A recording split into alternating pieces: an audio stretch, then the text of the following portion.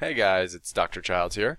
Today I want to talk about something that I think is really important and not a lot of patients or doctors know about, and that is the connection between biotin and thyroid lab tests. So biotin, of course, is it's a vitamin, but it's found in a lot of hair, skin, and nail supplements, and especially multivitamins as well, and a lot of supplements contain biotin. Now the problem with biotin, well, I wouldn't necessarily say problem, but there is an issue with it, and that is that biotin can interfere with your thyroid lab tests. And there's a lot of confusion about this. I have patients that I've seen on my blog and on YouTube and such who will say you should never use biotin if you have thyroid problems. And I don't think that that's the right way of looking at this. So let me just abbreviate this video if you just want a short snippet, and that is biotin definitely affects your thyroid lab tests, or I should say it can affect your thyroid lab tests, and it can cause falsely elevated numbers, but it does not interfere with your actual thyroid function. So that's a very important distinction. It interferes with the test's ability to be accurate, but it does not affect your thyroid function, at least not negatively. So that's sort of the main difference. But I want to dive into detail about this. I want to talk about what it does, how it changes things, why it's important to you, why I still think you can take vitamin, how to sort of get around this issue, and so on. So let's sort of jump in there. So biotin, the question that a lot of people have is, does it interfere? Absolutely, it definitely interferes. In fact, what it does is it tends to cause falsely high free T3 and free T4 lab tests and cause falsely low TSH levels. So those three things, if you will, tend to go together. To illustrate this, here's an example. This is based on a study. What it did is it showed a patient that had their thyroid lab tests both on and off biotin. And you can see it's a pretty dramatic difference. So off biotin, the TSH is 2.2. On biotin, it's 0.08. Okay? So free T4 on or off biotin is 1.4. On biotin, it's 3.2. I mean, that's almost twice as high. And then same thing, free T3 2.8, off biotin, and on biotin 3.92. So again, these are pretty dramatic changes, and these can occur just by taking biotin. So how does this happen? Why is it occurring? Well, it has to do with the way that the assay works for testing thyroid numbers in your blood. So I'm not going to get into that in detail, but essentially what is happening is biotin is interfering with that test, and it's attaching to it, and it's making the test show that the numbers are higher than they actually are, because both biotin and thyroid hormone stick to this test. So you can think of it sort of like glue in that way. And that's why it's kind of causing falsely high free T3 and free T4 levels, and then falsely low TSH levels. So that's sort of the way that it works. Now, can this be an issue? Absolutely. I don't want to discount that. Again, it doesn't mean you have to necessarily avoid biotin completely, but you definitely should be aware of this, especially with the dramatic changes that we've already discussed up here and how it can affect it. So here's a couple of examples or a couple of ways that I think it can be potentially dangerous. So number one is in the hypothyroid case, or the patient who has hypothyroidism, and number two is in the patient who doesn't have hypothyroidism, but who may look like they have hyperthyroidism. So let's talk first about that patient, probably you, who has known hypothyroidism. This is the patient that has Hashimoto's. This is the patient who has hypothyroidism from any other cause, and this is somebody who is taking thyroid medication. So imagine you're in this scenario. Imagine that you are also suffering from hair loss, because that's what a lot of hypothyroid patients suffer from if they're not being treated appropriately. So you think, oh, I'm going to take some biotin to try and fix the hair loss, right? That's a pretty standard approach. I think a lot of people will do that. Now, here's the issue. If you take the biotin, it interferes with your lab tests, and it makes your doctor think that you are actually receiving more medication than what you are taking. All right, so your doctor thinks even though you're hypothyroid, that you are becoming hyperthyroid. So what is the doctor instinctively going to do? Reduce your dose, because he or she thinks that you're taking too much. Now that's a big deal for hypothyroid patients, because that will lead to people having fluctuations in the amount of medications that they're taking. And if you consider that most hypothyroid patients, at least in my opinion, are probably undertreated to begin with, they're going to be further undertreated if they reduce that dose, if your doctor reduces your dose of thyroid medication, which will likely trigger more worsening symptoms of hypothyroidism, which could mean more hair loss, which is, again, probably the reason you started to take biotin to begin with. You could have more fatigue, more weight gain, and so on.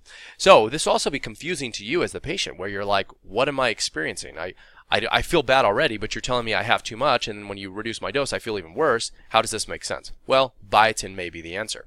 And we'll talk about what biotin is in when we get a little bit lower and talking about dose and things like this. But I just want to give you this overview right now. The second situation, and one that I do find people who come to my blog with, is this group of people who have, maybe they're just feeling, they go in for a regular checkup, or maybe they're feeling a little fatigued, which may or may not be related to their thyroid, and they have their labs tested, right? And so if they're taking biotin already for whatever reason, and it happens to interfere with their lab test, it may paint the picture that this patient is actually hyperthyroid when that may not be the case at all. So we're talking a normal patient, gets their lab tested, it looks hyperthyroid. So now what do you have? Now you have a situation where your doctor is trying to, maybe concerned that you have hyperthyroidism, and they may actually want to put you on thyroid blocking medication inappropriately. Excuse me. So obviously this is going to be an issue for you if you fit into that category, because nothing's going to make sense. You're going to have a semi-low TSH, and you're going to have maybe a high free T3 and high free T4 when you have no thyroid problems to begin with. So I think that there's a fair number of people who fit into this category, and I think that that's just as dangerous, because the last thing you want to have happen to you is be treated with a thyroid blocking medication when it's inappropriate to begin with. Okay, so those are the two main things that you need to watch out for, and I think these are the main reasons that as a patient you should be aware of this interaction between biotin and your thyroid lab test. So having said that, I actually don't think it's that big of a deal, all right? And the reason is pretty simple, because you can completely avoid this problem as long as you avoid taking biotin 2 to 5 days, but most people agree that somewhere between 2 to 3 days is appropriate. So let's say you're getting your blood test on Monday, stop taking your supplements on Friday, that'll give you 3 days, so it'll be Friday, Saturday, Sunday. You should be good to go to get your blood tested on Monday, and then when you get your blood tested on Monday, you can be confident that biotin is not interfering with your results. So that's fairly straightforward, right? I mean, all you have to do is simply avoid taking it. Now, the problem with that is you may or may not even be aware that you're taking biotin, number one, because we'll talk about that in a minute.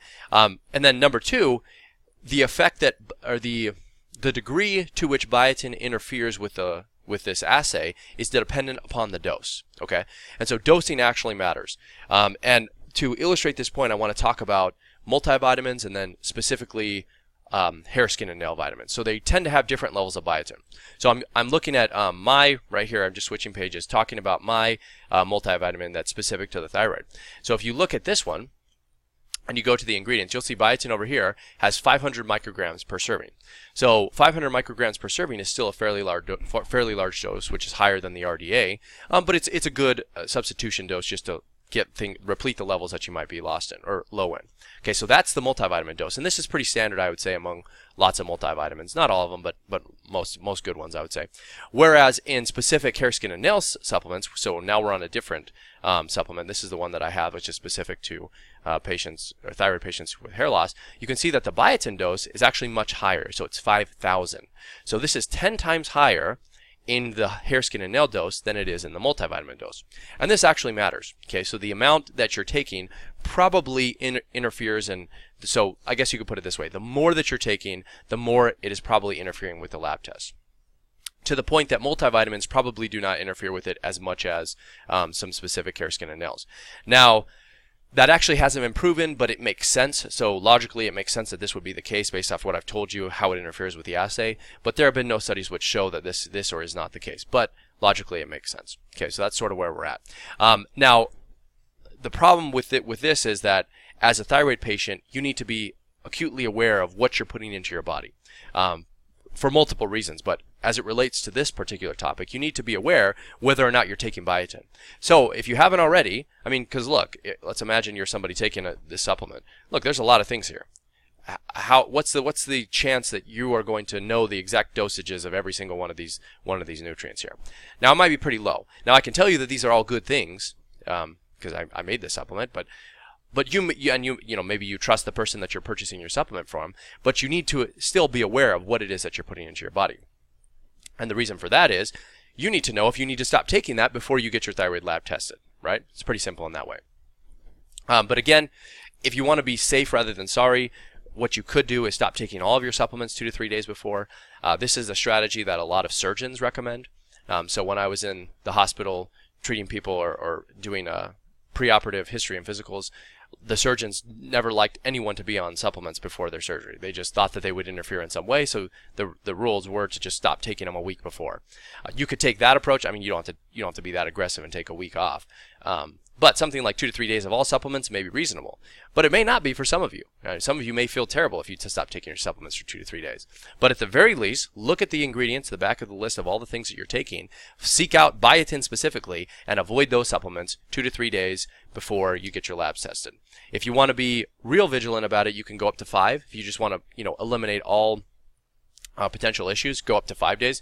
But 5 days, I think, is anything beyond 5 days is overkill. All right, so let's talk about the hair loss just a little bit here, because I think this is really important. And this is one of the main reasons that thyroid patients take biotin. I think, well, obviously it's in multivitamins, which is important, but a lot of specific hair, skin, and nail supplements do contain large doses of biotin. Now, this is especially important if you're a hypothyroid patient that is suffering from hair loss.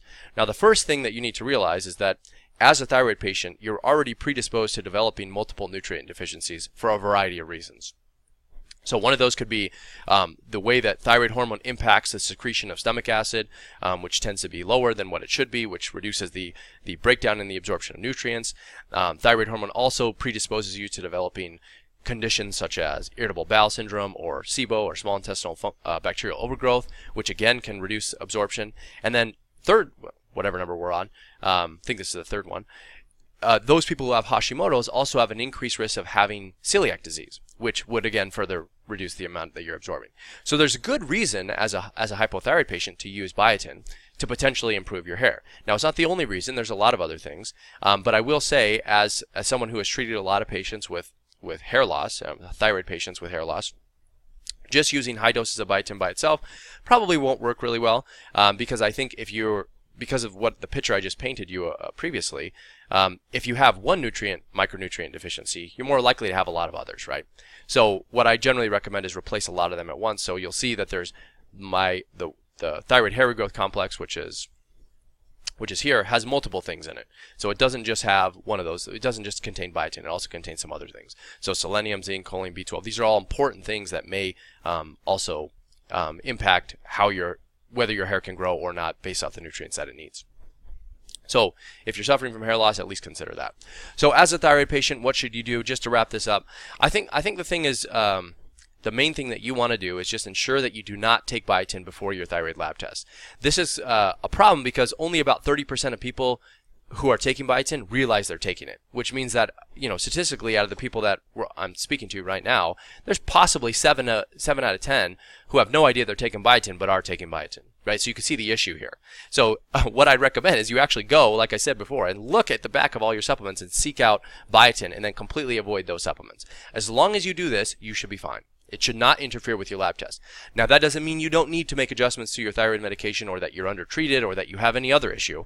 But what it does mean is that you're limiting the chance that the biotin is interfering with your lab test, and you're eliminating that variable sufficiently. So again, the magic number here is stop taking those supplements 2 to 3 days before. I usually recommend 3. If you want to be really secure, go up to 5. I don't think that's always necessary, but if you want to feel good about it, that's totally fine. But that's pretty much it. So if you have any questions, leave them in the comments below. This is definitely and absolutely something that you should be aware of if you are a thyroid patient, because it affects how you might get treated, okay? Whether you're treated correctly or not. So everyone hopefully will listen to this and at least have a basic understanding of how this works. You don't have to understand everything, but just understand the basics. If you have any questions, leave them below. I'd be happy to answer them, and otherwise I'll see you guys in the next one.